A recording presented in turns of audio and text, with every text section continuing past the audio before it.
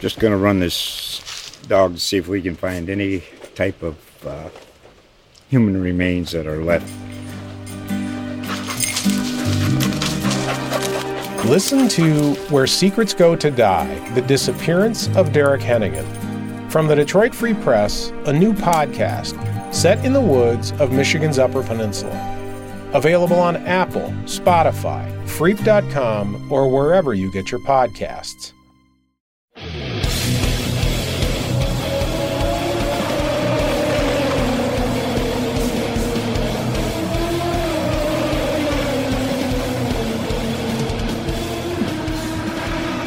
Welcome back to IndyCar Weekly. This is IndyStar Motorsports insider Jim Aiello, and I am joined, as always, by my co-host, IndyCar driver Connor Daly, just coming off kind of a surprise drive, but an 11th place finish with Carlin Racing at Texas Motor Speedway. We'll take it. Yeah, it was a good result. You seem pretty happy about it. The team seemed pretty happy about it, so we'll talk a lot about that. We'll talk about your adventures getting home, because that sounded kind of fun. And I know most of the Twitter questions, I feel like, are a lot of the ones that I saw were about your future in IndyCar, so we'll get into that. A few more highlights of Texas, and then we'll go into Road America, and then maybe if we have a little time, we can talk NASCAR, IndyCar doubleheaders, because I've heard a lot about that lately, yeah. Yeah. So someone even texted me last night about that. Yeah. Oddly enough. And I was like, well, I didn't know anything about it, but I'm interested to hear. Yeah, Texas, Eddie Gossage is super interested in hosting it, so we'll see. Mark Miles kind of rained on that parade recently, but we'll get into it and see what you think. So let's rewind. Let's go back to Texas. Let's talk about your drive. Like I said, when I talked to you at the end of the race, there were about 18 different crewmen, I think, and Charlie Kimball that all walked up to you and were congratulating you on a good day. It seemed like everyone was pretty happy with the way things went, so I was wondering if that's how you feel, even a couple days separated from it. Yeah, I mean, it was great. I mean, we had an hour essentially of practice. I mean, we got it the first, the very first session on Thursday night, was tough because it was like, all right, go out there. Okay, here comes the rain. That sucks.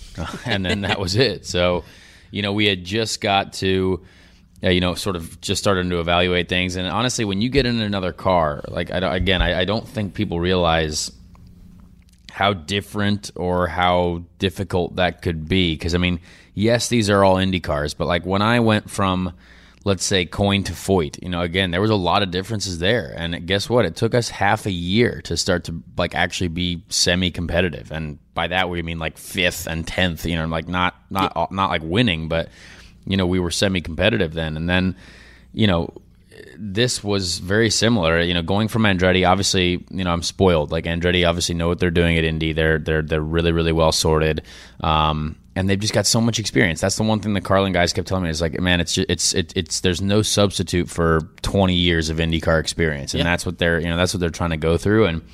And they've obviously got, a lot of guys, that have come over from Europe and honestly are working really hard. Like those guys are really trying hard to make sure that they can be competitive. And I actually really enjoyed seeing the level that these guys are thinking and the level that they want to do well. But there's just so many things that that you just can't get without going through it. You know what I mean? You can't get to that point without just knocking down races and just getting more experience. And there were things that I was telling them, I was like, whether it was things on the dash or whether it was different things, when it comes to operations or like, hey, like, what do we think about this type of setup direction?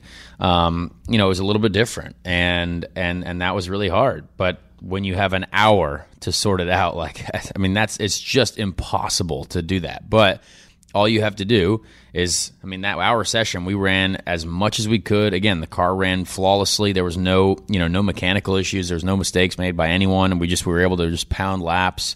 And so that did help. But, you can't get into like rear geometry changes or like big changes in the pit lane because all you have is small changes that you can make. So, we tried to do what we could do. Qualifying, we went out and, did one lap flat. The first lap was a little bit of a lift, but, I was actually pretty proud of that. We were ahead a couple people, which is all we wanted to be. Yep. Ahead of the Foyt cars, really. That's all I wanted to do.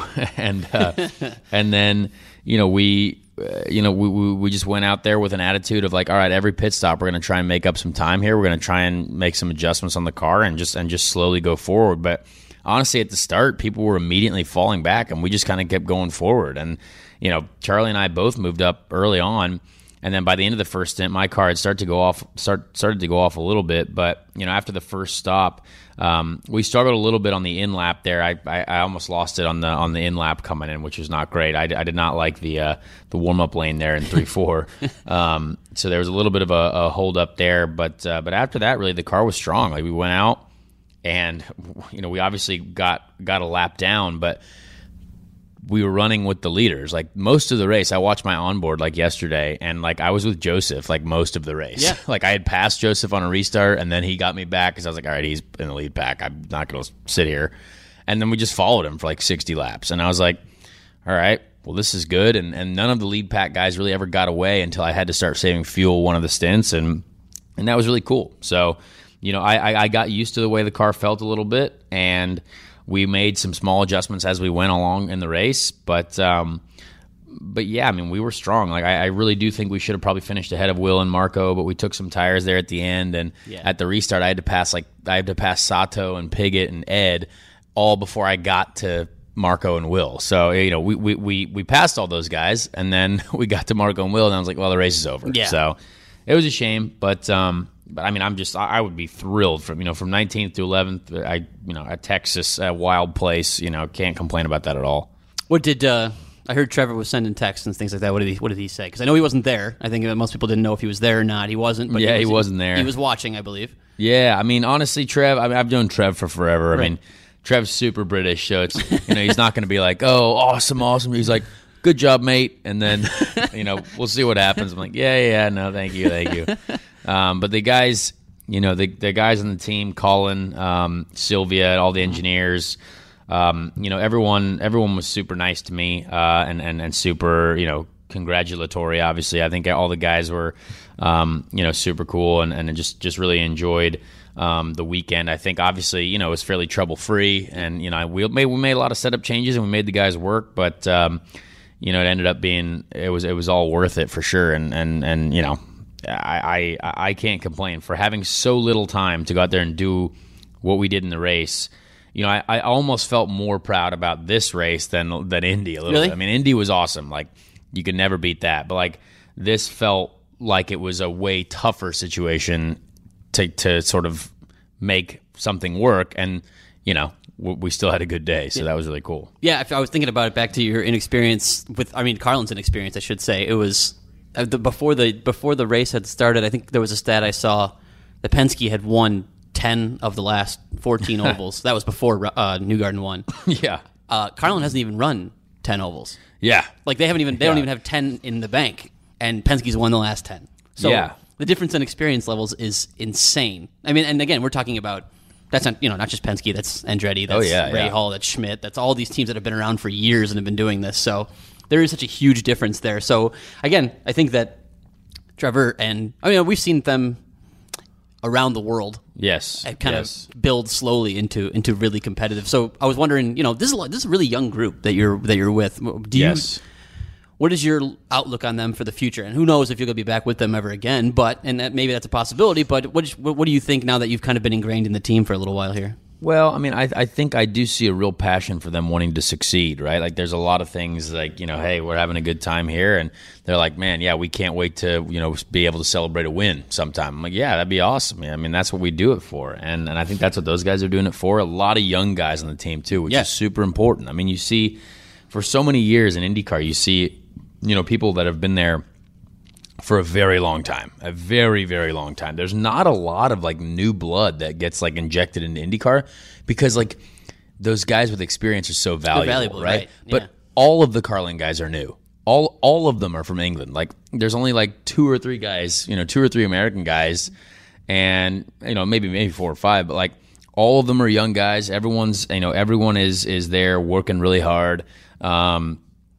And I think that's really cool. And obviously, the team is going to move forward now. They're in a bit of an odd position, obviously, with with what they're doing now, and they've got multiple drivers all over the place. They've got the situation with Max now, and that's got to be tough because like it's just you got to make ends meet as a team still. You know what I mean? And they've obviously got a great supporter in Gallagher. Yeah. But they still need more if they're going to continue to run 2 cars full time next year. That's going to take a lot, and it's going to take a lot of money. Yeah. And so where does that come from? I don't know. So we'll see. I mean, I have a lot of faith in Trevor being able to get that team to continue to grow as it's growing now.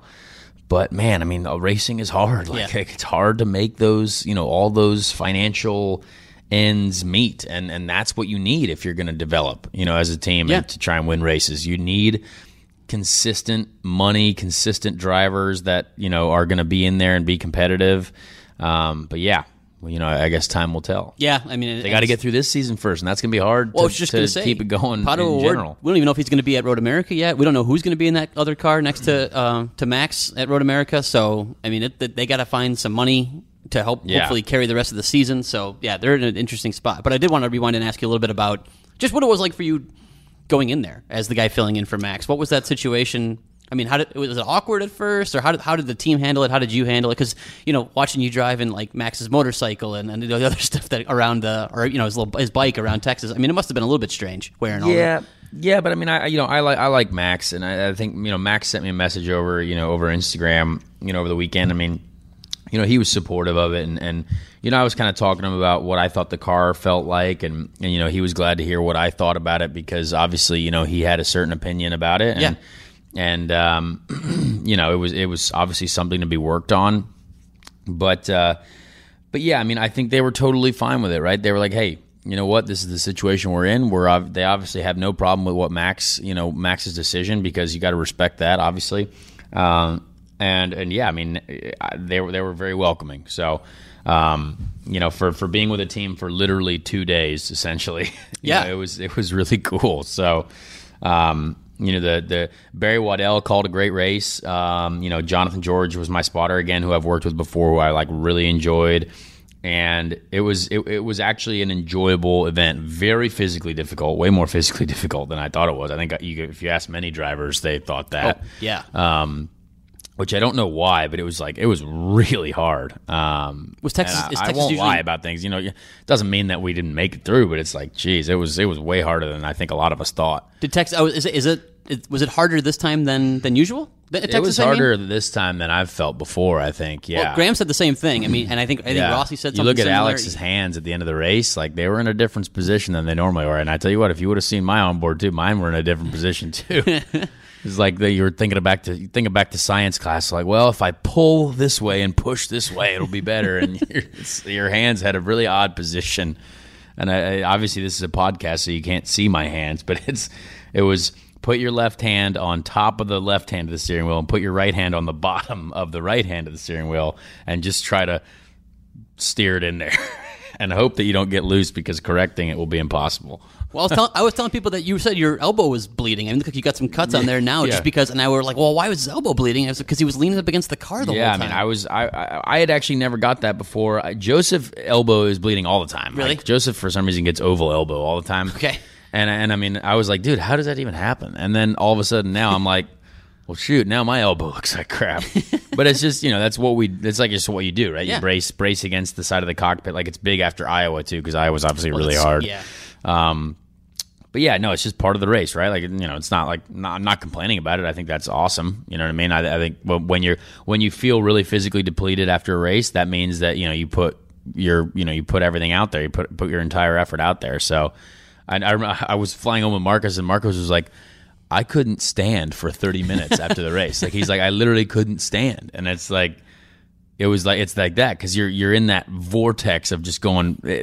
Texas feels nonstop. Yeah, that's the crazy thing. Compared to Indy, Texas just feels like you're just relentlessly. You're trying to stretch your hands a little bit out, like on the front straight, but you're still turning. And then there's someone, 3 back, 2 back with a run. And you're like, all right, now I got to defend. And then there's a lot going on there, which is a lot of fun. So Yeah, I mean, I'm glad that we made it through, obviously, but Yeah. it was definitely the yellows came at the right time. We'll say that. Yeah, the yellows came at the right time. Well, so what I asked Graham was just saying, I asked him if he knew the wildness at the end was going to come, and he said 100% because you guys ran like 150 clean laps, and he's like, people are going to be exhausted after that. And I honestly think that plays into it. Yeah. I really do. I mean, everyone out here is supreme athletes, right? But it is, I mean, it is hard. Yeah. And there's anyone who says it's not, or like, yeah, I was doing fine, is a liar, I think. Because it's just, because you are stressed a little bit more towards the end of the race, like when you do that long of a green flag stint, and then when you go back out on new tires and you can go flat again, you know what I mean? That's a lot of G-forces. That's a lot more load than you had previously. Bless you. We had the cough button there. Sorry, that was tough. I didn't think that was coming.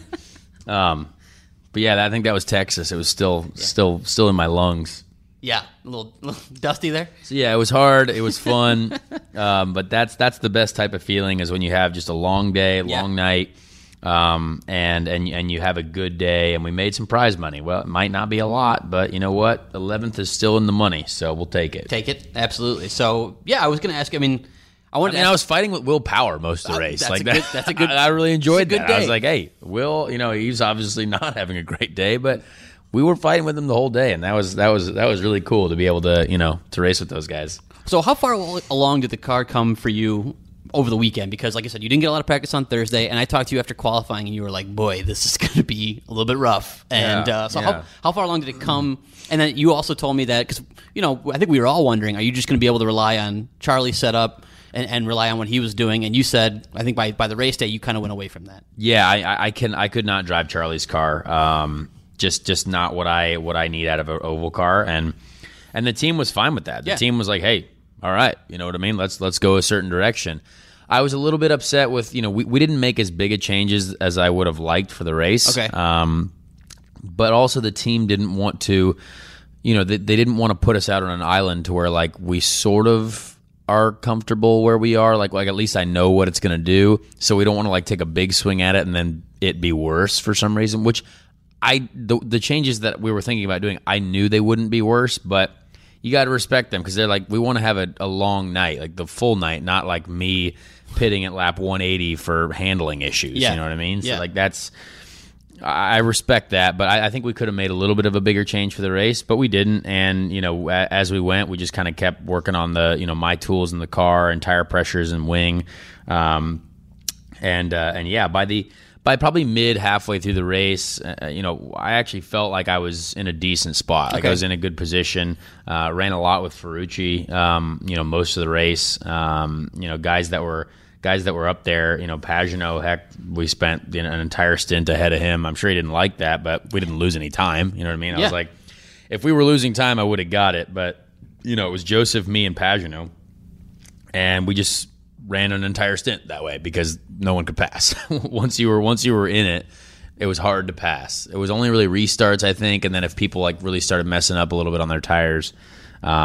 So it was interesting for sure. Well, that's a good segue too, because I wanted to ask about the Texas race in terms of just progress. I know you didn't get a chance to run it last year, but did you see it as an improvement based on what you watched last year and did this year? It seems like some guys were saying it was progress, but maybe not quite as big a step forward as they were hoping in terms of just being able to run close and make passes. Yeah, it's weird. Like I think there was enough, like the way they did the downforce, right? There was no floor downforce essentially, and more topside downforce, like with the wing, because you could run positive 2 on the rear wing, but no floor sidewalls or whatever. And I was like, it seems like you needed at least like one sidewall because Alex should have been able to pass Joseph, right? Like he had such a run, literally was almost all the way by him, but because he couldn't stay on the outside and stay gripped up, you just lose the time. And so like, where else are you going to pass at Texas other than the outside? No. You have to be able to make it work. So,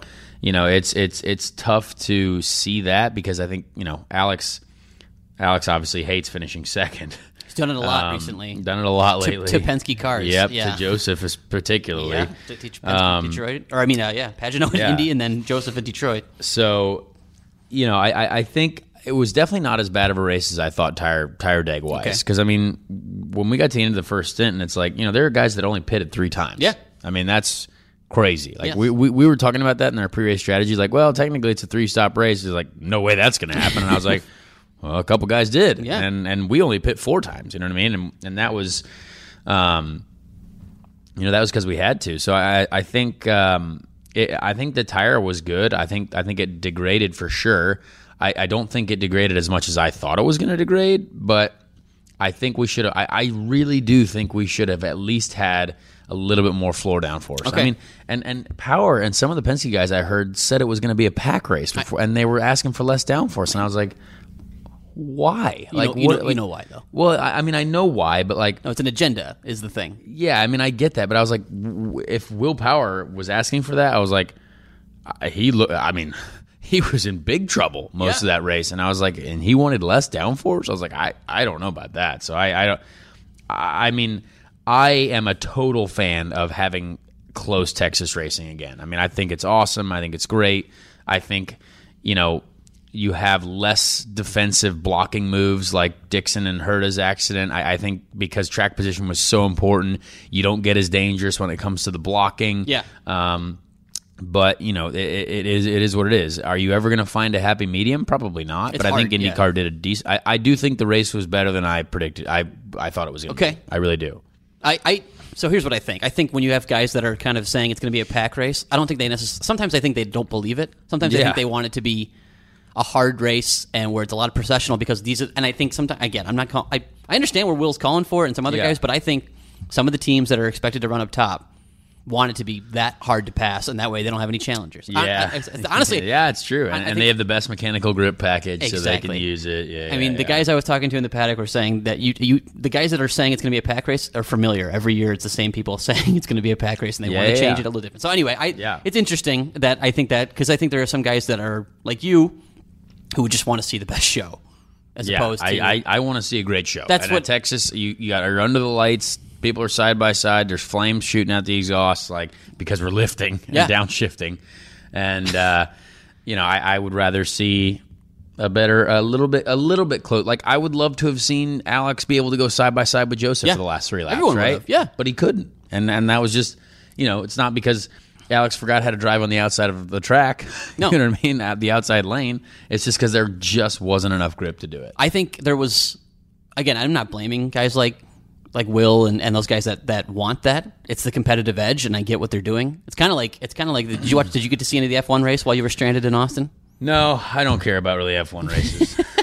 I was like, nah, I'm good. Well, there was that, the Hamilton thing where everybody was mad at him because they called for the penalty on Vettel. Yeah, ridiculous. It was a The terrible dumbest thing penalty. I've ever seen in but my I also life. don't blame Yeah. the team for calling for it, right? Because you got to ask. Yeah, I think what was Toto Wolff's quote? It was like, I don't think it was a fair penalty, but they actually did follow the rules, Yeah. or something like that. And I was like, well, that's weird. It's like, yeah, technically they followed the rules, but the rules are dumb. The rules suck. So Yeah. it's like, all right, well, that's great.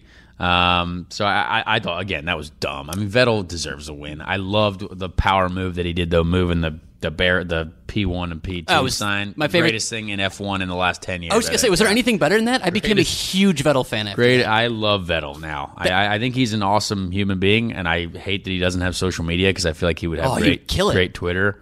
But power move there. I really, really, really, really enjoyed that. It was like, he could have, I was thinking about the other options there. Like, he could have came out and, kicked it and thrown a tantrum, but it was so calm that he did it. He just, walked out calmly, grabbed it, moved it in front of his car, or where his car Because should have he's been. a boss, And then yeah. just waved, and then stands on top of the podium with Lewis. Oh, yeah. I loved it. Yeah, it's just, but that shouldn't be like that. Racing is so dumb sometimes. You look at that and you're like, all right, let's just take a vote as a group.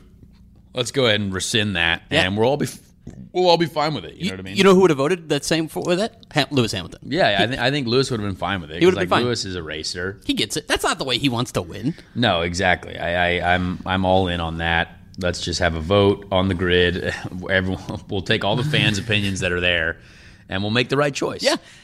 Anyway, I brought it up just because I think sometimes you can have a guy like Lewis Hamilton or his team call for a rule change because it would benefit them, but they don't actually believe it. Yeah. It's kind of the way I think something's happen in IndyCar sometimes. Yeah. Yeah. well. Like again, maybe the block on Graham Ray, like that guy called on Graham at Long Beach. Like, I get why Ganassi would call for it. Yep. Would they actually want it in their position? I don't think so. I mean, I think I saw Scott Dixon throw a bit of a block on Colton Herta as well.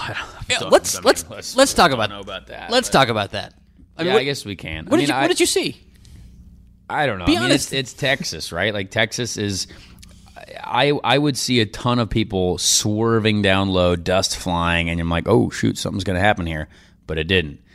But like, Colton was really fast. Scott was obviously very fast. Yeah. And if you're going to make a move, you want to get to the inside of 3-4. But I mean, it's an oval. Like, if a car is there, like, what did TK get penalized for in 2017 at Texas? Blocking, because he would run people below the white line. Where was Colton? Below the white line, because he had to go there. Yeah. So I mean, I obviously, respect the hell out of Scott and Colton as well. Colton had a great race. But I like, Scott had a great interview. Obviously, I think he sort of realized that it was, it was a little aggressive.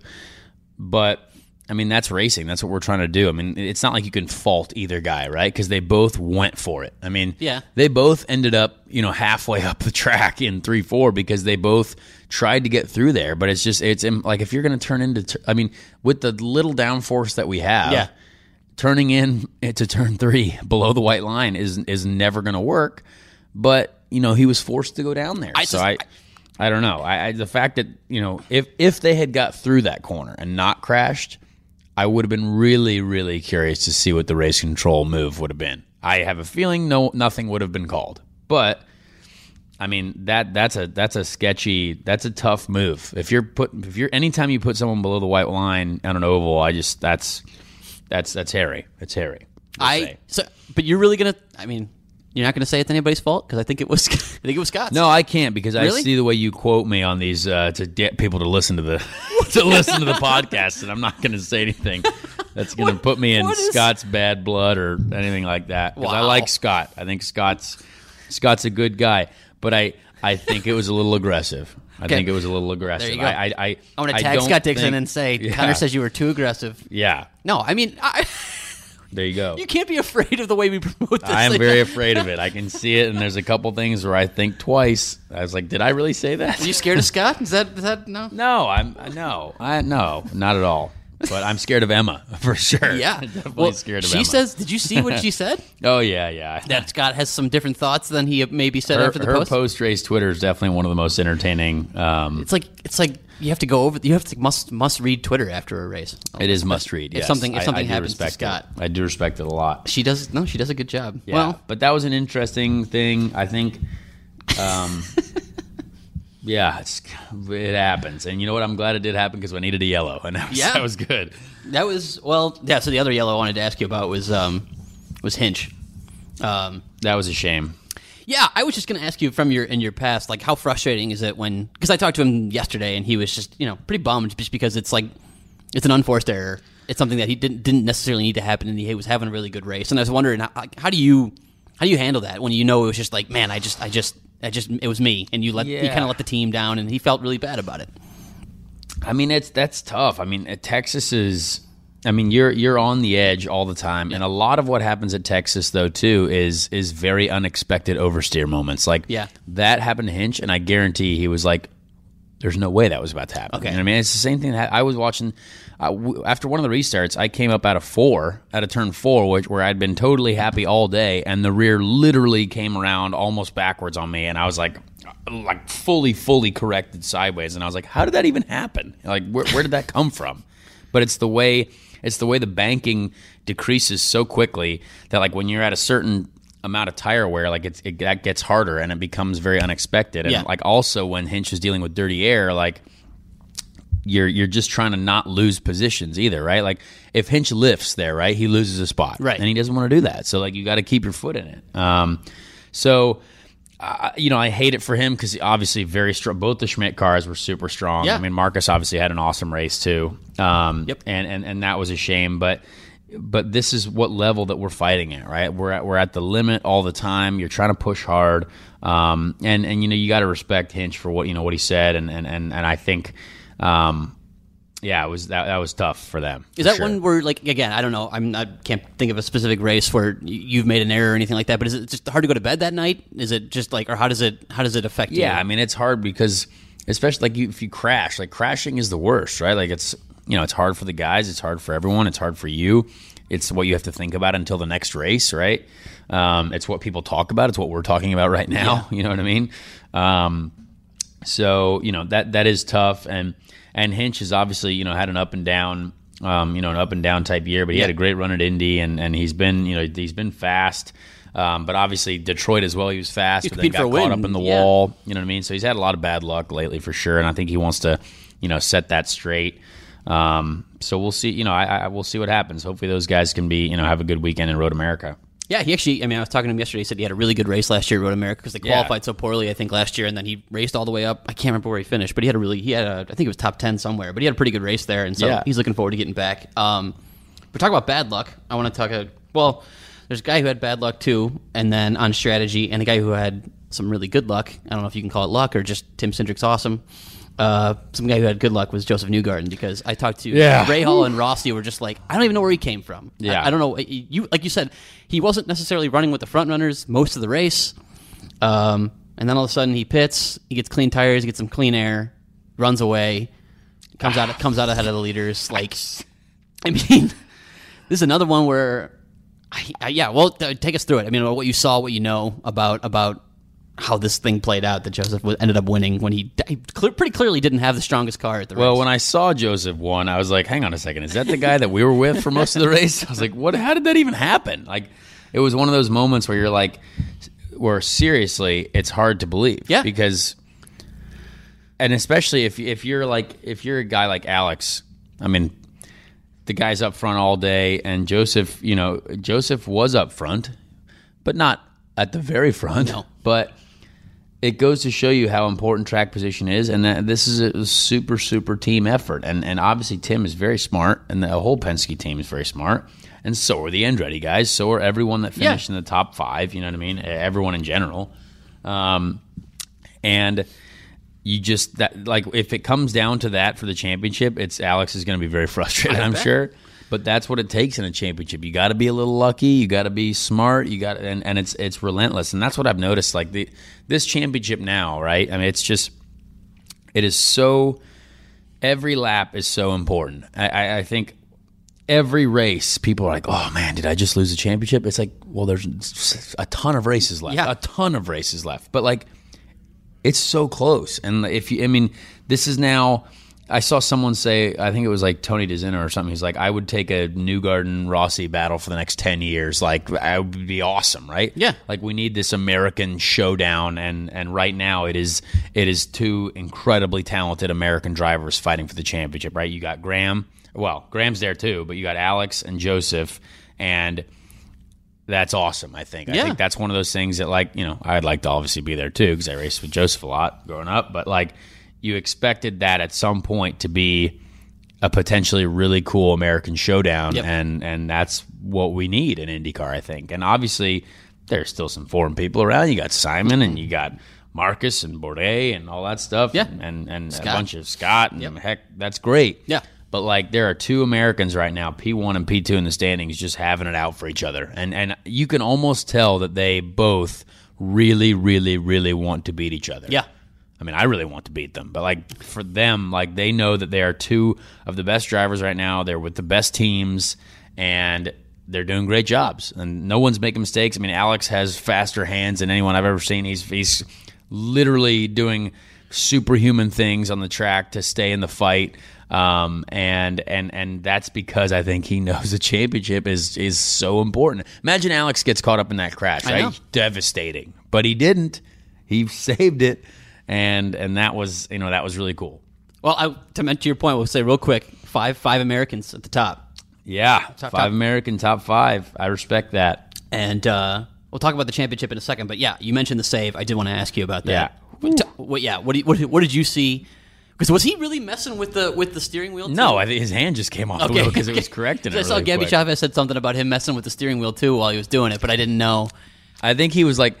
I think what he did is I think he thought he caught it, and then it got back up on the track, and he had to catch it again. So he was like, he wanted to go to the fuel trim switch, but then he decided, oh no, I still got to catch the car, which is funny. Is that? I mean, tell us where that is in terms of saves that you've seen. I mean, great. Yeah. I mean, at 220, right? I mean, it was that's pretty impressive because you got to go below the white line, which is really hard, and then come back up on it, but. That was a very, very, very good save. There's not many people who will be able to do that, I don't think. That was pretty impressive. What did you see Zach's Veach save? I thought that was pretty impressive. Yeah, as well. I mean it was not a save. Not on the same level, but yeah. I mean it was pretty cool. I was like, man, he's doing a lot with that wheel, isn't he? Yeah, and he did. After hitting the top wall, yeah. I mean, but not to hit the inside wall, I thought was pretty impressive. Well, when I saw him, I mean, it was like a spinning top, like right in front of me. I was like, what is going on? They're like, my spotter's like, go low, high. I had no idea actually, and I was like, I don't know either. And it was like it was right in front of me, and I was like, "Oh my gosh, this is crazy!" So good for him for not ripping the corners off the thing. I thought he good. They got him back out there for a little while, actually, which I thought was impressive. Good for him. Yeah, I know. Obviously, he finishes picked up 2 20th. spots probably. 20th. That's better than 22nd. Yeah. No. Well, yeah. Then you're with the championship points. Championship points. I was going to ask you about championship. Yeah, I mean at this point, 367 points for Newgarden, 342 for Rossi, so they're right there. I mean, 25 points at this point is nothing. Yeah, with 8 races to go. 8 races to go. That's not that much. Yeah. But my question to you is, we kind of talked about this before. Simon's at 319. I think it's probably not that far out. But then the next closest is it Sato somewhere? Where is Sato? Sato's somewhere. He finished behind me. He's at there he is. 272. Yeah, he's fifth. And Scott's 278. What are we talking about here? Do you think, because I think people, when you look at the points, you're like, oh, that's not that far. But that also means you need Joseph or Alex to making mistakes.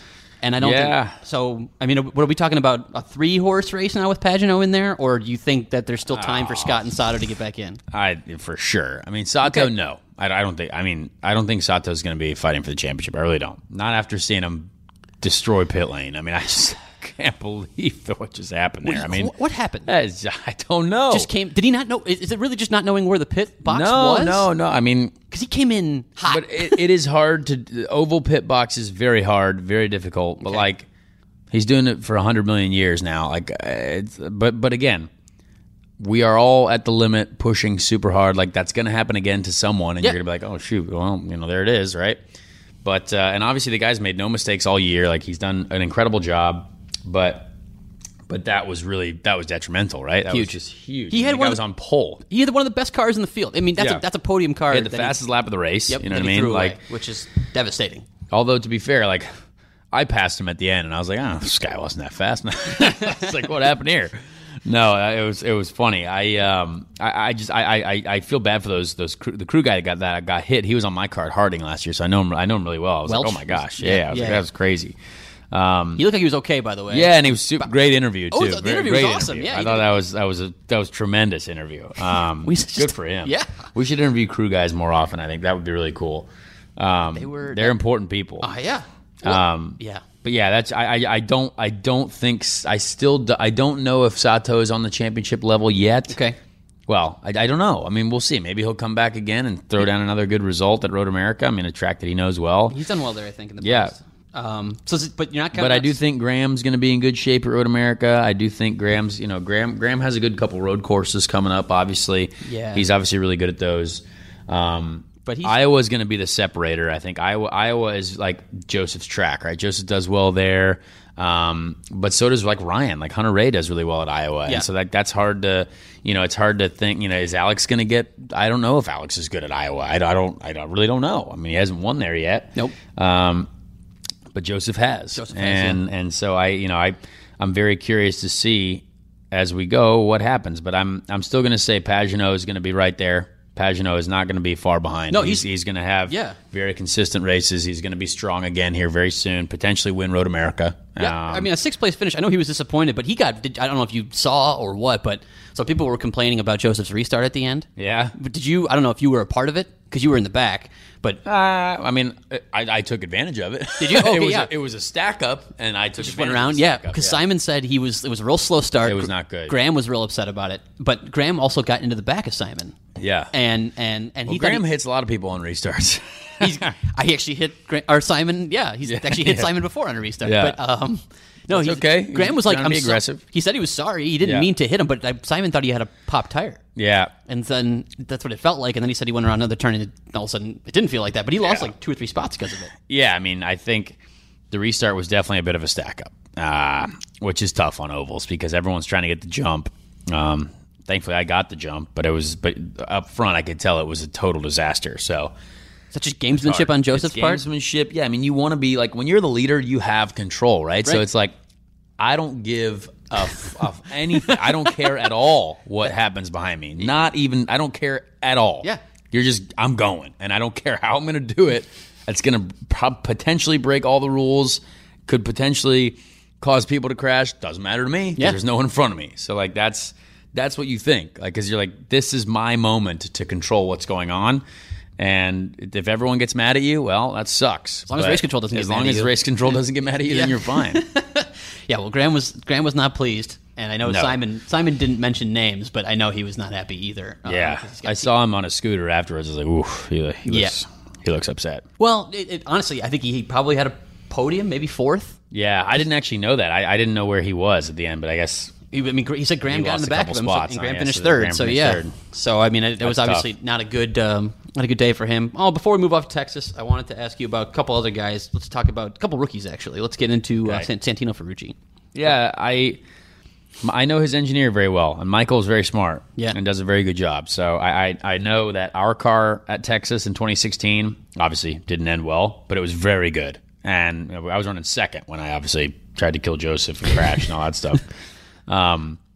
But yeah, I think he's done a great job. I mean, the kid's, he's I don't like to say it, but like, yeah, he's done a good job, and the guy's leading the Rookie of the Year standings, right? So that's, I was talking with Marcus about it last night. He's like, yeah, Santino's leading the rookie. Everybody thought maybe it was Colton or Marcus or Felix, and then it's been Santino, which has been a bit of a surprise. And good for him. I mean, 4th place finish is nothing to be ashamed about at Texas for sure. I mean, the guy took advantage of restarts, got ahead of some people, and did his job. So, yeah, that's about all I can say, really. I'm not going to say that there's a clear. Okay, I'm not saying this at all. I still think Seb is probably the team leader there, or is the team leader there. But he is ahead of Seb in the points right now, 193 to 190. Which again, very interesting. It's just an impressive half of the season for Santino. Yeah, I mean, Bourdais, he's got to be on his way out here soon, I assume. I mean, how much does he want to deal with the ovals and all this stuff? I don't really know.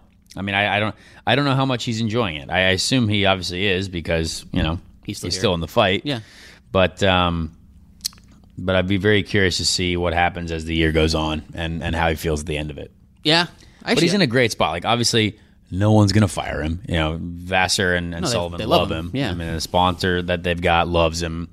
Craig Hampson loves him. Everyone there is happy. So, if it's not broke, don't need to fix it, right?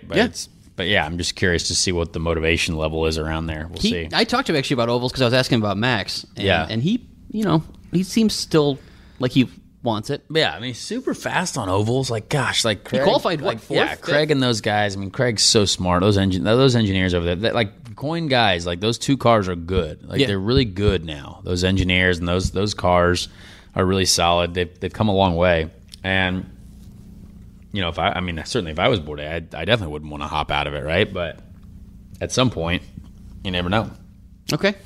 Last rookie I wanted to ask you about, because I did get a chance to ask you about him over the weekend, was Felix. And I feel like there's a lot of guys putting a lot of pressure on him right now to deliver results, because I think that before the year there was a lot of like, can he be Robert Wickens and as good a rookie as Robbie was, and it just seemed a lot to put on him right now. And then after Detroit, I don't know if you saw his tweet, but he was just real frustrated, and he said it's like, this has been the toughest start to a season of my entire career. And I don't know, people are speculating about his job now, and I just felt like, man, this kid is just going through a lot right now. Yeah, and I don't know why. Like the guy is good. The guy was on pole this year, right? Like he's done great. He's done a great job, and I don't know why.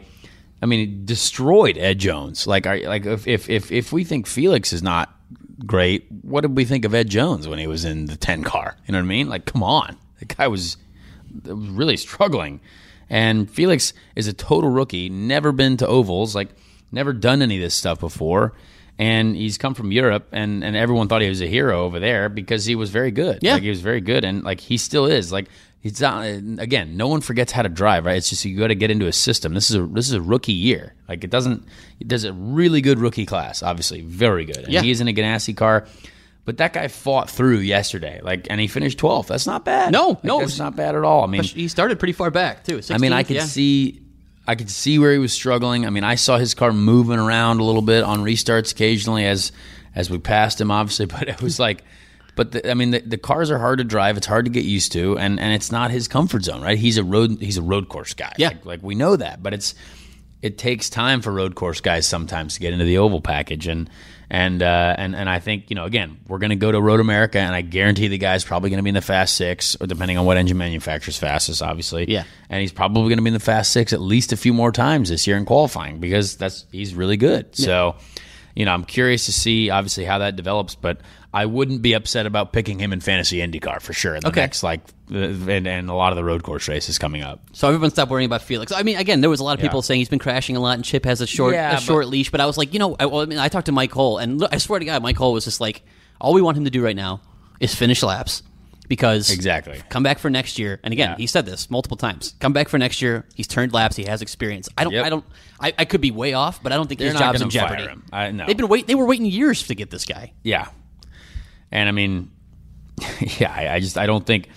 I mean, they're definitely not going to hire an American, so I'm not going to fight for that job. But I don't think Felix is going to be in a bad spot because I think Scott likes having a guy that's that quick on road courses to push him as well. And they're similar. Apparently, I think it's turned out well for Scott because he's been obviously very good at everywhere as he normally is. As he always is. Yep. I think Felix is certainly pushing him a little bit more. He seems very pleased, and they have a very similar setup. They enjoy some of the same stuff. So good for them. That's nice.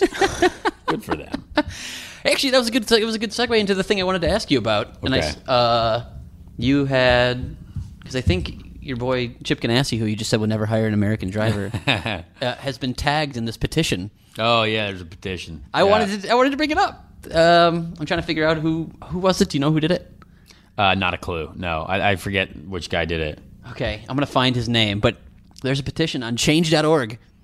You can sign a petition to put Connor Daly in a competitive IndyCar full time! Oh, it's Doug Shepard. Doug Shepard started this petition. But I bring it up because. Chip Ganassi and Roger Penske are both tagged in this thing. Yeah. So here's the explanation if you want to go on and sign it. Connor Daly is a better driver than most of the drivers in IndyCar and deserves to be in a fast car. Someone step up and gives this guy a chance. So change.org and then just search Connor's name. Very funny. Do you enjoy that? I saw you comment on it. I didn't retweet it. I'm not going to retweet it because that's just I can't do that. But I did respect the heck out of it. Okay, so, good. Thank you. Yeah, Doug Shepard. Doug Shepard is his name. You can send him guy. flowers. Yeah. I don't know what you get if you get a certain amount of signatures. Probably nothing. Is there a $6 million reward if you get like 400 signatures? Yes. I don't think so. That is the amount of money. Because then team owners will take this petition and wrap themselves in it. That's for sure. Okay, so honest question before we move on to Road America is what was more challenging? Was it Texas or was it getting home from Texas? Oh, probably getting home from Texas is the worst experience of my life. I feel for some reason, American Airlines decided to get us in the air on a plane that was 175 degrees, and people were sweating. I was doing the self-fanning method with the safety brochure that I've never really done before because I honestly was just so much water coming off of my body because it was so hot. But I was like, you know what? At least we're in the air. We're going home. And then we get in the sky. And the guy's like, well, our radars broke down, so we can't see where the weather is, so we have to turn around. And I was like, yeah, but you're in the air. Like, just go away. Bust out a fly map. We know where we're going. Like, yeah. I have an iPhone, and I'll be able to tell you where the weather is. Like, just go over it. I mean, I'm not a pilot. I obviously don't know how these things work. You got Air But it Force seems like it was like an insurance thing, right? Like if they would have kept going, the plane probably would have crashed, and we would have all died, and then someone would have been, we would have been on Discovery Channel 6 months later, like why it happened. But instead of flying us back to Dallas, because that's where the weather was going, we went even further away from Indiana and went to Austin. Which is a small airport with no airplanes that are going to Indianapolis. Yep. And the poor guy, I mean, honestly, I usually think airlines are pretty well set up for this type of stuff. Not a clue what was going on. American, literally, we got off there and some guy was like, honestly, there are no flights for another 2 days, so you better hope this plane's going to get fixed. Jeez. And we got the part, and it's in Dallas, and it's got to get on a plane to come here so we can fix the plane. And we're like, that sounds horrible. Yeah. And we went to every airline. I looked at every other airline. Everything's sold out full. I was like, yeah, no, we're at max capacity for like the next 2 days. You're not going to be able to get out of here unless this plane gets fixed. Get a rental car and start driving. Some people talked about that, and I was like, I'm not driving 14 hours. That's the dumbest thing ever. Maybe if we're in Chicago, yeah, but it was honestly a very dire situation. No snacks, no water, nothing. Like, they didn't offer us anything. They didn't even tell us anything. Wait, so American didn't like comp you guys anything? Nothing. So we had to pay for all the margaritas that we ate, that we drank there, and it was me and Marcus Ericsson just sat there the whole day. We watched the Texas race. We watched the storm come to Austin that went through Dallas, and it looked like tornadoes were on the ground. It was wild. And then thankfully, the wonderful people at IndyCar, I think it was like Kate Guerra, Megan Mattingly, those two ladies were out there working, and they were like, IndyCar is going to send a charter for us. Because there's like 30 people that were from IndyCar. Like the doctors, the IndyCar doctors, the safety team. And everyone's got to get back to work on Monday. It's Monday, it's Monday. And so I really thank them for doing that, because the flight took off at 12:45. At 12:45 in the middle of the day. Yeah, lunchtime, 12:45 from Dallas. From Dallas, right. And I got home at 4:30 in the morning. What time was the charter? The charter left at midnight, and that was just dreadful. So you were in Austin for like 9 hours? I was in Austin for way too long. We went to every restaurant, every bar. It was tough. I wanted a nice Sunday at home just to hang out, but that's what I had. I felt bad. My flight was at like 7 in the morning, and I got 2 hours of sleep after the race, and I was in a much better position than you guys were. Yeah, that's upsetting. Sorry. That was really hard. It was really painful. Yeah, I saw your tweet, which was, I didn't think I could sweat as much as I did at Texas during the race. But it turns out on this airplane, sweat more. Kate Guerra. I was never going to get back on that plane either, because it got canceled till the next morning, right? And we saw that when we were leaving on our charter. And then I got an email the next morning. I was like, flight delayed again. So I was like, there's no chance this stupid plane is... I bet it's still broken in Austin right now. Those poor people that weren't part of IndyCar. Whoever's on that plane going back to Indy that wasn't part of IndyCar. That's a tough spot to be in, yeah. They're stranded in Texas. Yeah. They are still probably there. And you said the charter was full. Oh, yeah. Our charter was full. Yeah, it was like 30 people. Oh, my gosh. Yep. So, thanks, American Airlines. I am a gold member on American, and I do respect them. But this was tough. I'm going to tweet this out. I'm going to tag American and be like, hey, Connor's pissed. I was a little bit upset. I don't just wanted water. That's all. We'd sweat out 40 pounds the night before in a race car. They didn't know that. They didn't realize that. Marcus thought he was dying. He texted me on the plane. He's like, I'm going to pass out, I think. I'm like, me too. Yeah, well, it sounded like at least some of the IndyCar personnel got nice and lubricated in the airport and had themselves a good time. Well, lubricated enough to book a charter. Well, I didn't know from Austin to Indy, so I respect it. Good. Yeah, because I tried to look into private flights from NetJets because they partnered with the Speedway. That's right. Well, they sent me an offer for $36,000 to get to Indy, and I was like, yeah, you know what, I'm going to pass. If it was $36, yes, I would happily do that, and I would post about you on Instagram, but no. That's impossible. Oh, you tried to be like an influencer? Like, I'll tag me and Marcus. Obviously, Marcus is famous, so maybe it would have been cool for him to do that. Yeah, he's got the giant Swedish following. Oh, well. You guys tried. I called multiple people with jets. No, nothing happened. I'm super poor, so that doesn't work. You guys got to combine, like, what, 500,000 following on Instagram? Between the two of you? No, I think he's got a way more. No, then 500,000? No, he doesn't have that many. I'm just saying, between the two of you, I thought you guys would share that many? Or am I crazy? Is that too much? I don't know. We can look right now. You're on Instagram all the time. I figured you're the social media king. Marcus Ericsson. No, he's only got 232,000. What do you got? 62,000. Oh, well, so not even close. You got more on Twitter. No, I don't. Yeah, I have 71,000 on Twitter, yeah. I'm checking. Oh, is that right? Yes. You're almost at 74. 73.7. Yeah. Oh, well. Someday we'll be famous enough to get free jets. So a third of a million you had. Yes. That's not. That should be enough influence. Anyway, yeah. I'm sorry about your day. I felt bad. We were going to do this podcast on Monday, and then I think Connor didn't get home till 4 a.m. So yeah, that's on me. I slept till noon yesterday. I didn't blame you at all. I didn't. I was like, and I almost slept till noon today, but I didn't. So. Well, I'm glad you got here in time for the podcast. We're doing fine. All right. Yeah. We went through all the all the stuff I want to talk about Texas. Yeah, give us a little taste of Road America. Like I said, what's the track like? What can we expect? I mean, we've seen Penske's had some success there, I think. Dixon's had some success. Dixon's stole one from them a couple of years ago, I think. Yeah, Graham's got a really cool looking car. Yeah, the throwback. Love that. It looks great. I really like that one a lot. I know it's tough on the sponsors, but why can't we do more throwbacks? It's not tough on the sponsors. You just wrap a car. Yeah, because it doesn't have their name, like their branding and colors and whatever. It did for U.S. Concrete. But that was Marco Andretti. That was an Indy, though. You could easily make that happen. I mean, we all know what that car, Graham Rahal, what that car was branded, right? Like, we know it was Miller Genuine Draft or whatever, you know what I mean?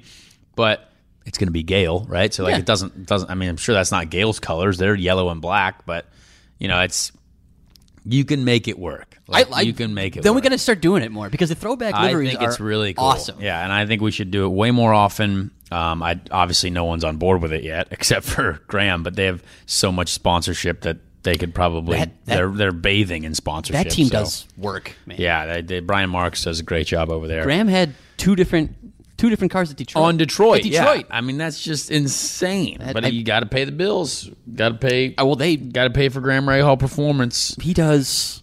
Yeah. Anyway, I would just say that team does work. They do a heck of a job over there in terms of sponsorship. Yeah, I respect it. But yeah, throwback Road liveries. America. Let's do that. Okay. Road America. Yeah. What do you like? What do you dislike? I don't know. Nothing to I love that place. Great honestly. racetrack. Yeah. Obviously, last race I did there was a NASCAR Xfinity race. It was a lot of fun. Oh, do we want to talk about that? No, it's a great race there for NASCARs too. You want to start talking about? Yeah. Okay. Oh, are you diabetic again? Are we allowed to? Uncured? I got some heat for that, so we cannot talk about it. What? Carlin was upset that we had talked about that because Lindsay listened to it on our podcast. You didn't say anything. I was fine with it. I know.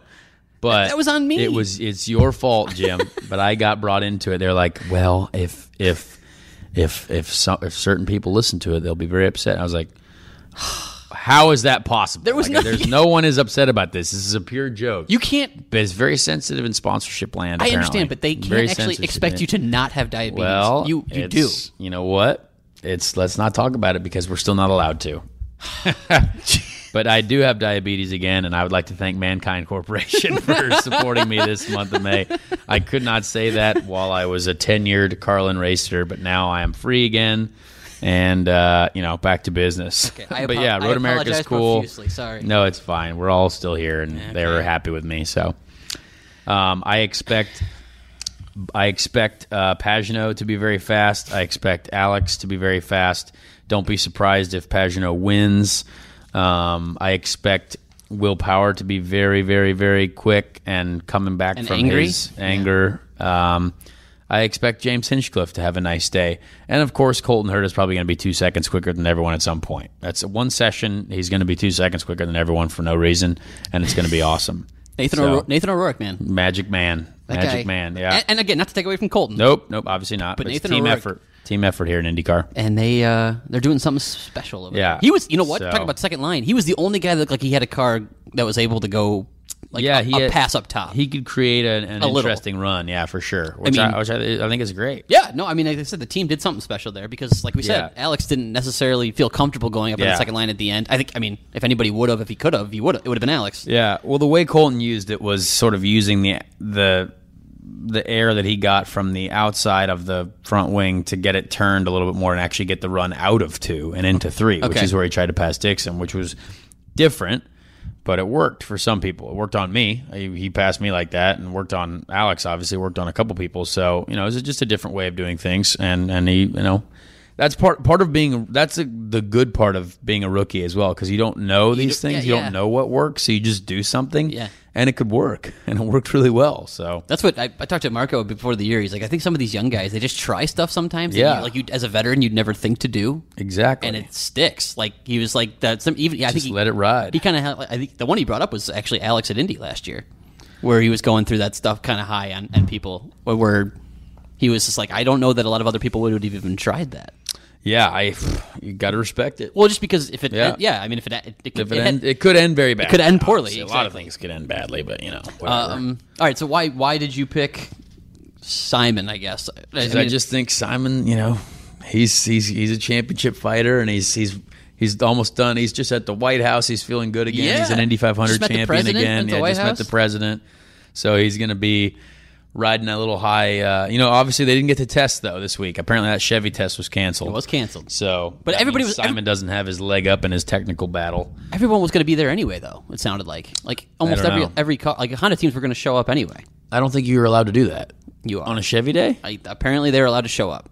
That's what I I was know told. Andretti wasn't going. Why I was told. No, they weren't. No, Alex, I don't think so. Alex was supposed to go to L.A. with me, Oh, but yeah, I don't know. anyway, We'll see. It's not happening. There's no test, so Yeah. you're right. They won't have that advantage going into Road America, because they've been real strong there. Yeah, I'm excited for it, though. I'm also very excited that we have a weekend off. I think everybody. I think is. everyone's very excited. I don't even know what I've been doing. I finally did all my laundry, and I was about to lay out all my IndyCar race suits that I have from the 20 different teams that I've driven for. Yeah, It's kind of funny. Just hanging in my closet alone, I have my Harding suit, my Shirts for America coin suit, my ABC Supply suit, and also the Gallagher suit. And I'm like, man, that's not even like. There's still like my Arrow Schmidt-Peterson suit, my Smithfield suit, my U.S. Air Force, 2 U.S. Air Force suits. It's pretty wild. Which one do you like other than U.S. Air Force, which I know was that? To be honest with you, that thing was best awesome. suit of all time? Yeah. Yeah. So what's number 2 on that list? Just out of curiosity, what do you like? What I think best the Air look? Force suit last year. Oh, really? Both the Air Force suits are the best suits I've ever had, for sure.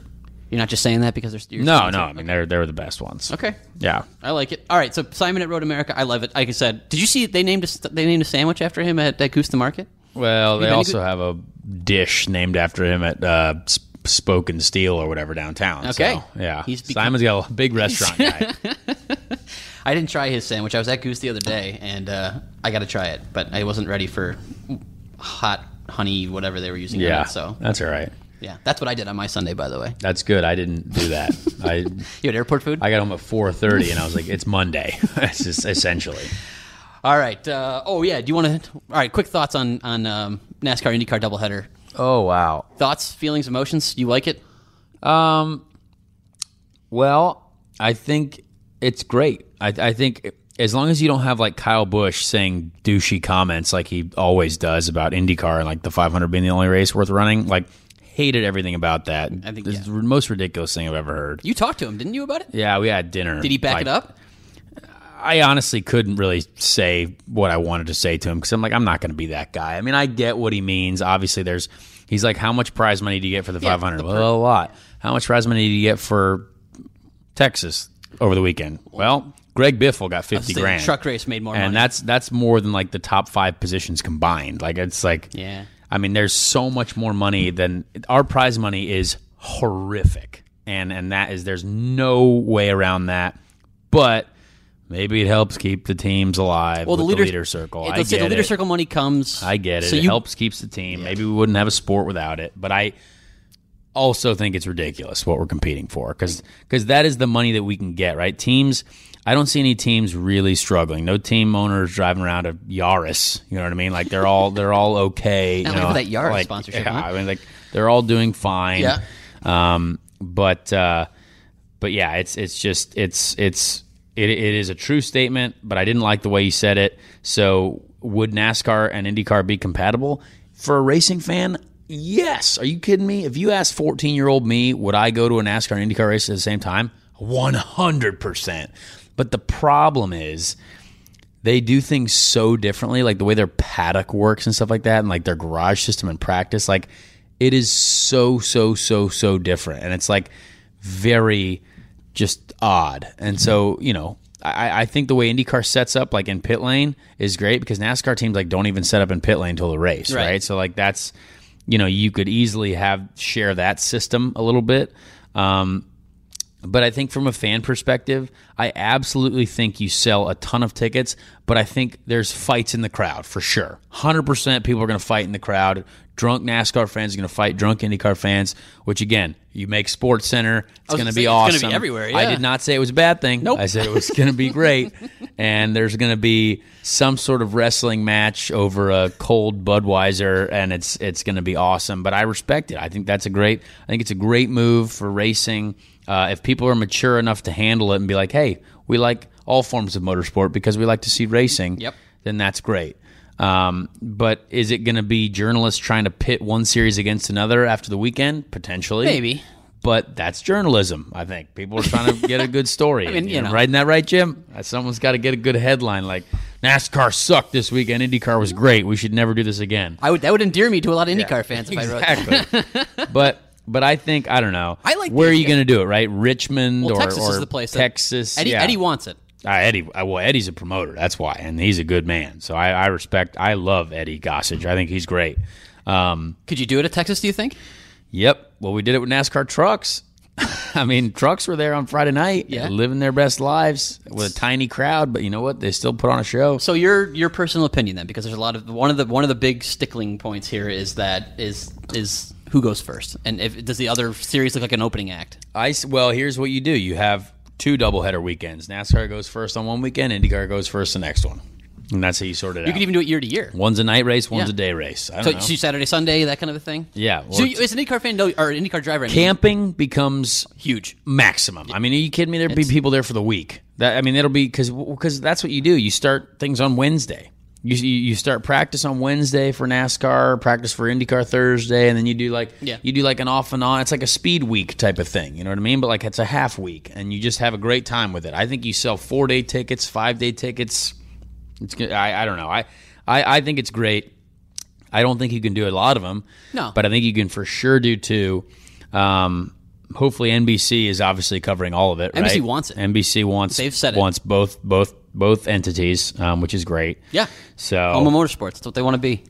I'm all in on it. I think some fans will be upset about it, but I don't think you can be closed-minded to anything these days, because if we're going to want racing to be a long time and succeed for a very long time, things will have to get different and things will have to change. I agree for the most part. No, I'm fascinated by the idea. I'd love to see it, just to see what it would look like and how fans would react to it and things like that. But I don't know that I'd want to even try to compare IndyCar to NASCAR. Yeah, I mean, you don't need to. Yeah, you don't need to. There's no point in comparing it. Really. It's what's but I guess NASCAR guys are worried that you guys will be going a lot faster and that kind of. But again, it's just different racing. I don't know why that needs to be a big.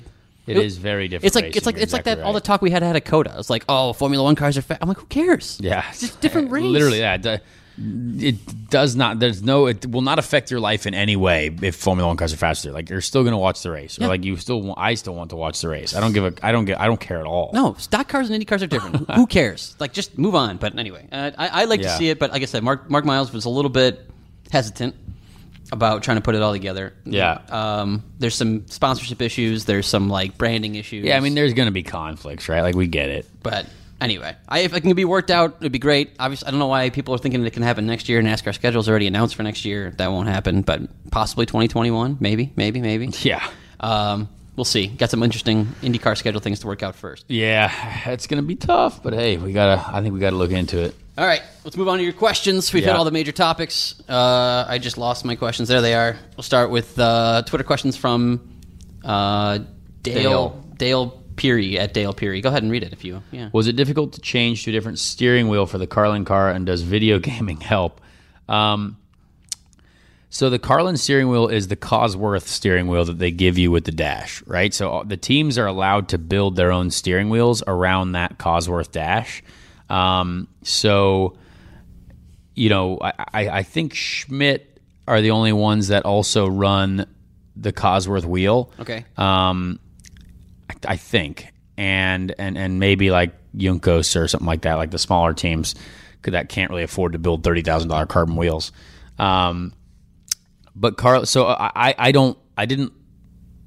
wasn't sure if I was going to like it, but like I don't really have a choice. No, you just got to adapt. You just got to do it. But yes, their dash was very differently set up to the Andretti dash, because there's just less resource and they have less experience. So like if Cosworth tells them, here you go, they don't have a team of people running diagnostics on what else they can do differently. You know what I mean? Like there are way more tips and tricks that you can probably do. In terms of like what, efficiency or like more? Well, like if like on the Andretti wheel, like if I hit the pit speed limiter, it almost seems like the graphics were a little bit better on the Andretti steering wheel. I don't know why. Again, probably not a real you're a video thing. gamer, But like you press the pit speed limiter and it's counting down the speed in real time to like you're like it's counting down the speed in really good real time. Yeah.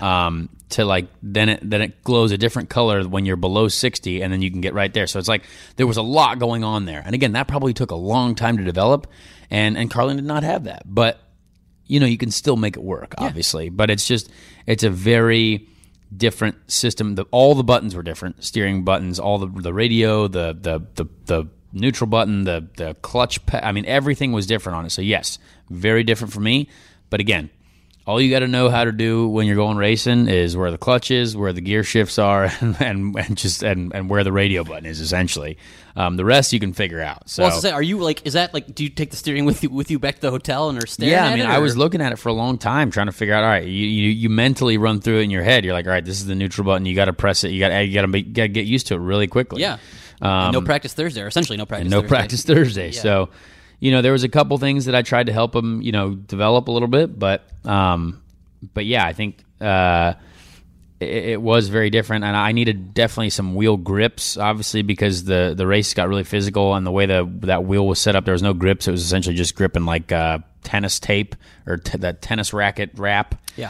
And it was fine for short runs, but during the race, it got a lot harder. So, it is difficult to change wheels because every team does it a little bit differently. But again, that's just part of me being a substitute now. I've figured out every single different wheel, and I know where all the buttons are in 10 different formations. I was wondering, is this the same steering wheel that Fernando Alonso didn't have at Texas? Yeah, probably. Sorry, it was Texas and steering wheels in Carlin. That's tough. Couldn't help it. Couldn't help it. Steering wheel joke. That was good. Sorry. Good question, Dale. Moving on to Jordan Brock at JB10. Connor, if you could pick another oval to be added to the schedule, which one and why? Richmond. Well, you might be in luck. Yeah, I think Richmond is awesome. We go Richmond. We go Las Vegas again. I know it's very controversial, but Vegas is the same thing as Texas, so let's do that. Great venue for sponsors as well. And yeah, I think Vegas and Richmond for sure. Why Richmond? Because I think it was an awesome track, and I think we need more of that. Iowa right now is like our only high bank short oval, and I don't like Iowa at all. So I don't know. Maybe Richmond could be different, and I think that region could use us again. Maybe that area. Yeah, we don't. You know what I mean? None of it there. Well, like I said, I mean, and I guess I wrote a story over the weekend. It looks like Pocono is going to be. Yeah, it's going to be tough. Yeah, Pocono is a tough one to really sell. I was talking to Hinch yesterday, and it had nothing to do with Robbie. He just said it's just like, I just want to race the best tracks that we can, and Pocono might not be on that list. Yeah, I don't mind Pocono, honestly. I think it's kind of a wild track. It's very difficult because of the 3 different corners, but whatever happens. If it's off the schedule, I'm not necessarily going to be super upset about it. But if it's on the schedule, I'm okay with it. I think that's how most people feel. And Richmond is the one that IndyCar's acknowledged they're talking to. It's one of those. And again, being out east is good because that's like, other than what, St. Pete? Is there anything else out east? I don't know. Barber, I guess. Yeah. East, but I mean, there's not much over there, so it's not a bad idea to try to spread it out. And especially if you lose Pocono, that would not be a bad idea. So. Okay, Ron Thompson at Ron Thompson 01 asked me if I can ask you, which there you go, about intellectual property and how that works. How he had to get permission from Andretti Autosport, so I was wondering what he's allowed to say and can even be policed. What do you think? That's a great question. I think it's about respect, right? You gotta, like, Andretti knows that I know what I was running on my car, right? And they know a certain amount, and I obviously. I had to call Honda as well before the news was announced because I was like, hey, guys, just wanted to be honest with you, going to be driving for another manufacturer. And I think they respected that a lot. I had like 3 different people come up to me and say, hey, thanks for letting us know, which I think is important. But, I mean, it's not like, yes, teams do things very differently. But even if I took over my exact Andretti setup to the Carlin car, it wouldn't work. Yeah, because it's about how you develop. It's about how you, how you run the cars, how you body fit the cars, how you develop the dampers. I mean, Carlin doesn't even have the same manufacturer damper that Andretti would have. You know what I mean? And you can't expect something like that to work. So there's a general direction that you can go, and I think what I was doing is I was like, hey guys. This is how I think the car should feel, and I think this could be a direction that we can go if you want to find, if we want to find some pace. So, So I think that was what was helpful, and I obviously don't want to be, Andretti, they were very kind to let me do that. They could have easily claimed me and, made me not race and say, hey, that is what it is. But Michael knows that I'm a racer, and I think, honestly, it went way better than Michael had even expected or me, I think, because I was like, hey. You mean May? Texas. Because okay. they were like, hey, be careful. It could be dangerous. That could be tough. Obviously, that car didn't make the 500 and stuff like that. And I was like, yeah, you know what? I know it could be tough, but we could have a day like we had, and it goes really well, and it goes way better than people expect, and that's that's what we were aiming for, and maybe it raises your stock even a little bit more to where Andretti's like, okay, well, maybe we do need to have this guy in our car. I don't know. So, well, did you hear from those guys? I mean, I know you got heard from everybody at Carlin. No one talked to me at all, so I clearly didn't care, but that's fine.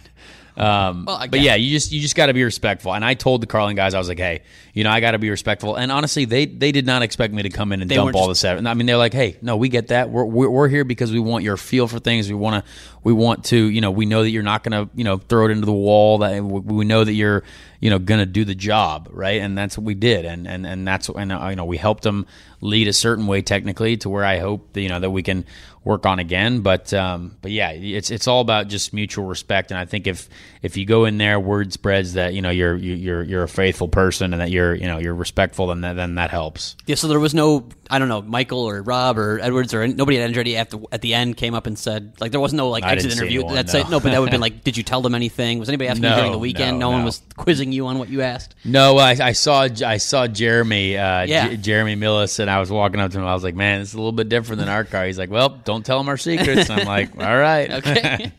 All right, well, like I said, no, I like these questions so far. It's some good ones. Yeah. Corey B. Mason has a different kind of question for you. Yes. With the frustration building at AJ Foyt Racing, and tags in this, by the way, chances they wise up and re-sign Connor Daly. It only makes sense. # hire Connor Daly. There's an actual question I want to ask you there, but you go first and react to this. I just saw an article today, too, about how they want to restructure the team for 2020, and I think it is that time of year where that article is written every year. Foyt's going to reschedule the team.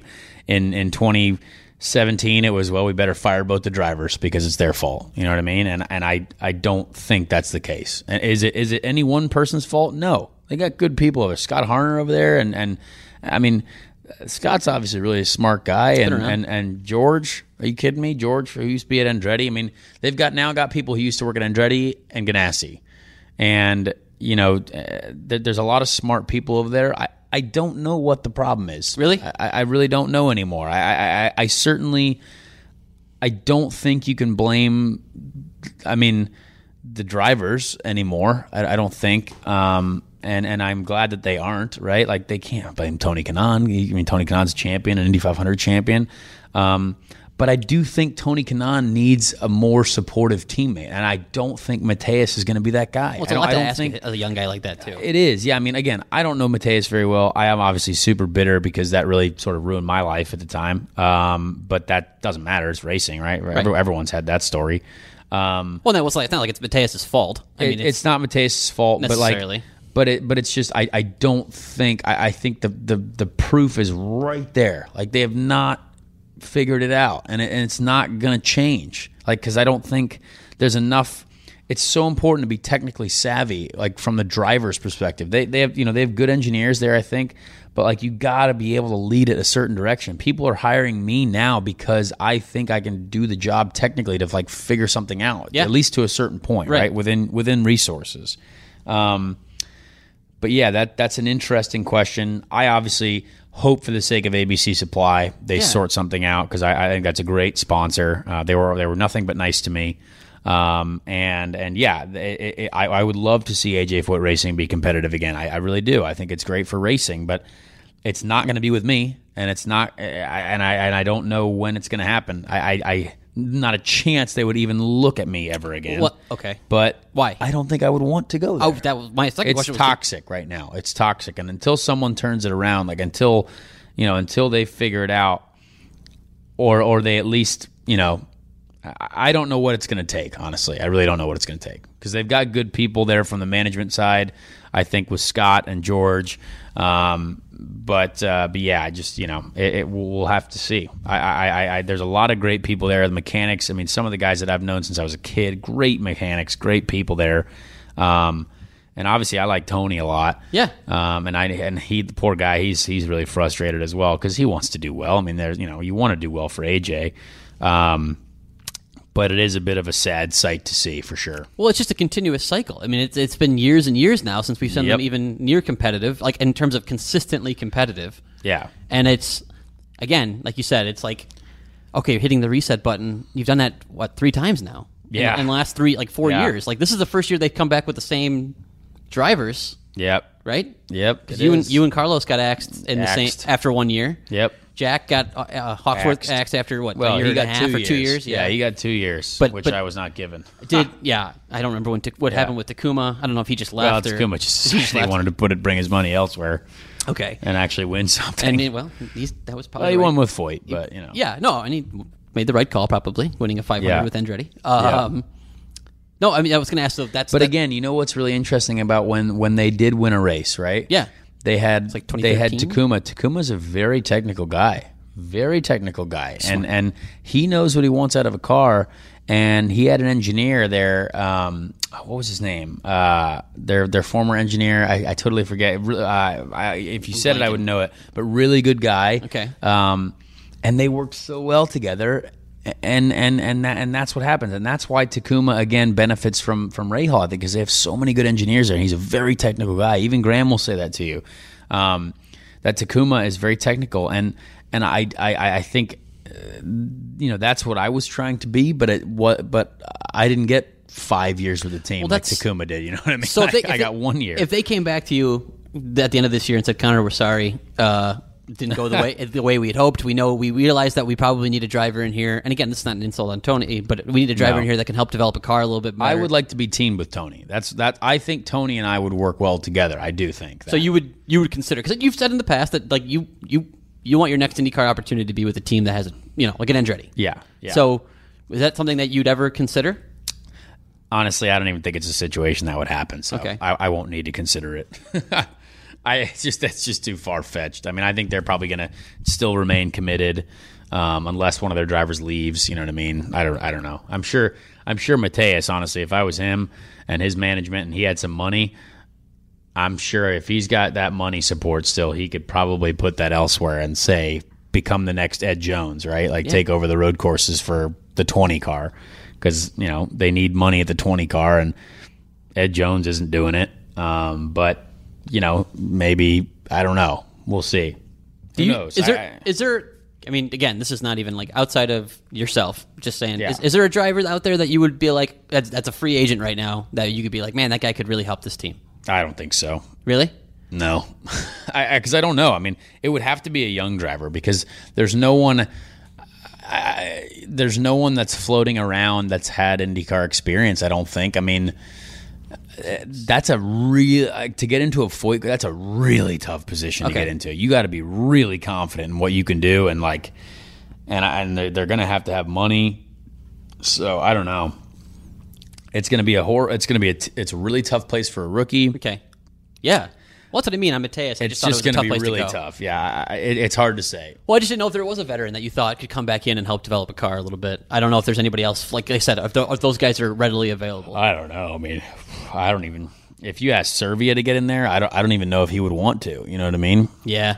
But Servia, I don't know if he's that guy, right? I don't know. Okay. It's interesting. Well, Foyt's going to be interesting going forward. All right, Mark B. at 70s Rock Bass, the frequent question asker, thank you very much. What changes did you make to the car during the race? I think we went over that.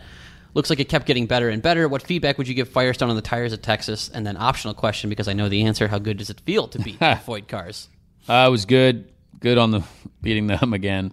That's 2 for 2, right? You've beaten. Well, no, Tony beat me at 18. Oh, Tony finished 9th. That's right. Yeah. That's my fault. But honestly, during the race, we took a bit of front wing out after the first stop. And after that, it was just tire pressures and me working on the tools. We didn't really do a lot because it was just sort of me getting used to the car.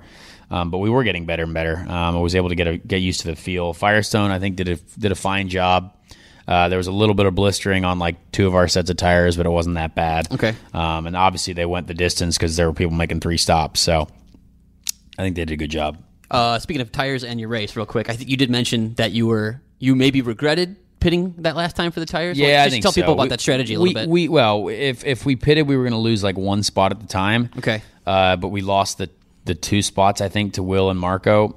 And it was just basically about getting the spot in line for the restart. But we pitted because we thought we needed the tires, because we talked about at the beginning of the race. It's like, hey, if we have a chance to pit for tires, let's do it, because, tires are powerful. Yep. But you know what? We lost it, and that's okay. I mean, I think it's fine. It was better to have fuel run full rich and have tires to the end than to just continue to run.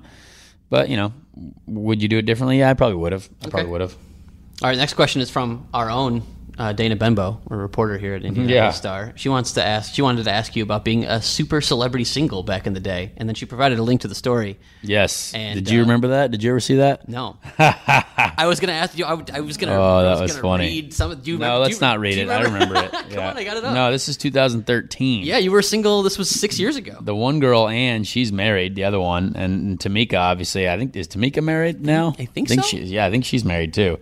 I am still single. You are still single. That is quite funny. What do you remember? Did you read the story or no? Oh yeah, that was big at the time. I remember it from back then. Do you remember what you said the best part of being single was? The freedom. Yes, you did. It's still the same thing. I still like that. I still like the freedom and being single. All right, worst part of being single. Just want to see if your answers match up 6 years later. Well, yeah, because I read the story this morning. Oh, you did? I thought you said you didn't read it. I read it again, but I was like, I remember exactly what I said, but I don't really care to talk about it. So. You don't like being a single man? No, I think it's great. Okay. But I think it's still tremendous. But I think it's a very funny article. I think people should go back and read it because it's fun, and then send us want. questions next week about Connor's single life. I don't think we have a lot of. Yeah, I think. Be curious to see what our demo is on our podcast listeners. Not as many blonde women as you're hoping, because I think that's again on your story. Not as many. Not as many. All right, I'll move on since you're clearly yeah. We'll move on from that. Car McFast at Get Well Wickens just says, how do I get Connor VIP tickets? I don't know what that means. I don't know what that means either, honestly. I thought maybe you know what that meant. Some sort of secret sign code. up on the internet, give me $6 million, and you'll have all the VIP tickets. There's a petition someone started. Yeah, sign a petition. Yeah. Yeah, there you get Connor VIP tickets if anything comes of that. All right, last question. Doug Knopp at DAKNLS 2006. Yes. But seriously, what's your schedule look like for the rest of the season? IndyCar, IMSA, NASCAR, etc. Might I suggest some lower level races just for fun? At Oswego Speedway or Williams Grove come to mind. Don't know what that is, but if someone's paying for it, yeah, maybe I'll do it. Again, I can't pay for it, so.